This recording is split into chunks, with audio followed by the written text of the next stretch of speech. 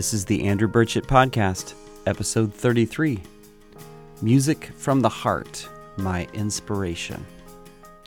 Today on the podcast, I'm going to do something a little different. I'm going to share a little bit about my journey as a songwriter, and I want to set up the next 3 episodes that explain the meaning and the process behind some of the songs I've recorded. And so, going back in time, let me tell you a little bit about my journey. I grew up in the 1970s and 1980s during contemporary Christian music's early days. Before I was 13, I got my first vinyl records of Petra and the satirical Steve Taylor. It wasn't long before I had cassette tapes of Michael W. Smith wearing Argyle socks and Amy Grant singing a Michael Card song called El Shaddai. I enjoyed singing along with the harmonies of groups like Glad and was inspired by the sounds of the Imperials, DeGarmo and Key, and Wayne Watson.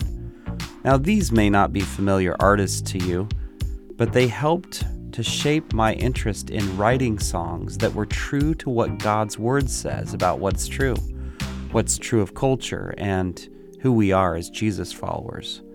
Most of these artists also had what I would call worship songs in their repertoire, songs that we directly sing to God and tell Him how we feel, and we praise Him. So it's been about 40 years of songwriting for me, and lately I've been writing music again. But I wrote my first song in 1984 and wrote dozens more over the years. Some songs come from pure inspiration, where they come flowing onto the page as fast as you can write. Other pieces of music come from perspiration, hours and hours of work, praying, toying with a musical line or a lyrical line, lots of scribbles on your notebook, and the feeling that the song will never come together. I've written songs on the piano, on guitar, and even in my own mind on an airplane. It is my belief that all songs come from heaven. As we tune our ears to hear what the Lord is saying, we can be inspired and gifted by God to write the notes, the rhythms, and the lyrics that are on His heart.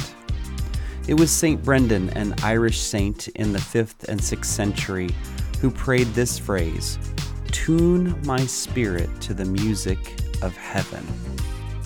Now, I've prayed for years and years to hear the music of heaven, and every now and then, just when I'm falling asleep, I will hear just a few bars of full orchestral music in my head, and I believe it's my Heavenly Father giving me just a quick sample of heaven's music. So I've had some adventures in recording throughout my days. They all start in 1982. Chico Christian School, where I was going to junior high, recorded and produced a vinyl record of just a simple kids' musical production. It included choirs singing worship songs along with some dialogue. I was 12 years old, and I was one of the lead characters who sang a solo, my very first time recording with professionals. In January of 1985, in an effort to help save local school music programs from being cut, a small group of middle school kids from Butte County were chosen to make a musical recording. Don Droughty, a 50s singer turned producer living in Paradise, California, pulled kids from Chico, Paradise, and Oroville, and a few other smaller towns to record music at A&M Records in Hollywood.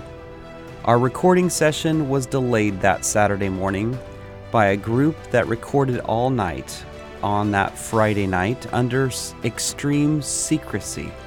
We later discovered that a group of more than 50 of the biggest pop stars of the day were recording "We Are the World" to benefit African famine relief. It is the 8th best-selling single of all time, and the song was co-written and recorded principally by Michael Jackson and Lionel Richie. That experience inspired me to write more songs and learn to play piano. dedicating myself to rehearsing most days for more than 2 hours after school. In high school, I had the privilege of learning classical music from one of my spiritual fathers, Leonard Dwordy. Mr. Dwordy imparted the heart behind music being the goal of transmitting and transcending what is here on earth. While at Chico State, I was singing classical music, but also writing my own contemporary songs, and I had the opportunity to record in the studio at Chico State for some recording arts students at the university, a project that I later released as a cassette tape. It was a labor of love for myself and my friends, trying to capture songs that I had written for friends' weddings and other Christian songs that I had written. And even though I continued to write songs over the years, it would be 20 years before I would record another project. In 2003, I released a CD named Alone. Alone is designed to put you to sleep in peace. I consistently joke about not operating heavy machinery when you listen to this music. Our firstborn Catherine was age 4 and Michael was age 2. And I realized they were going to sleep to someone else's music one night. I thought to myself, why not record some piano music for them to go to sleep to? So I began working with a few friends at the church and recorded 12 songs of live piano music.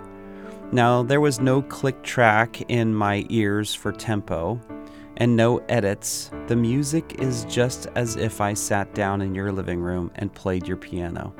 You can hear the thump of the sustain pedal and the strings of a grand piano vibrating back and forth. First, I chose to record my own arrangements of 3 of my favorite hymns, Be Thou My Vision, Holy, Holy, Holy, and It Is Well With My Soul. Then I added 6 songs that I had previously written. The other 3 tracks were moments in recording where I felt inspired and simply recorded the music that was flowing through me. Those 3 tracks are Waking, The Reflection, and a track called Place of Wonder. I recorded my second project in 2005 called Christmastime. After the success of Alone, I had felt inspired to record a second acoustic piano project of Christmas songs. Again, I recorded on the 8-foot grand piano, but this time I added some small keyboard parts in the background to mix and to sweeten up the sound. I ended up recording 18 tracks of music that include a few hymns like Come Thou Long Expected Jesus and O Come All Ye Faithful. This project includes songs from a few hundred years ago to the most recent one written during the 1940s. My third project was Vintage Christmas, recorded in 2007. And this project was a fun effort to capture Christmas music with more of a full band sound. And it was largely recorded in home studios and was available online for a few years. However, it can't be streamed at this time, but it can be purchased as a physical CD. In 2009, I completed my last recording project called Proof in the Mirror.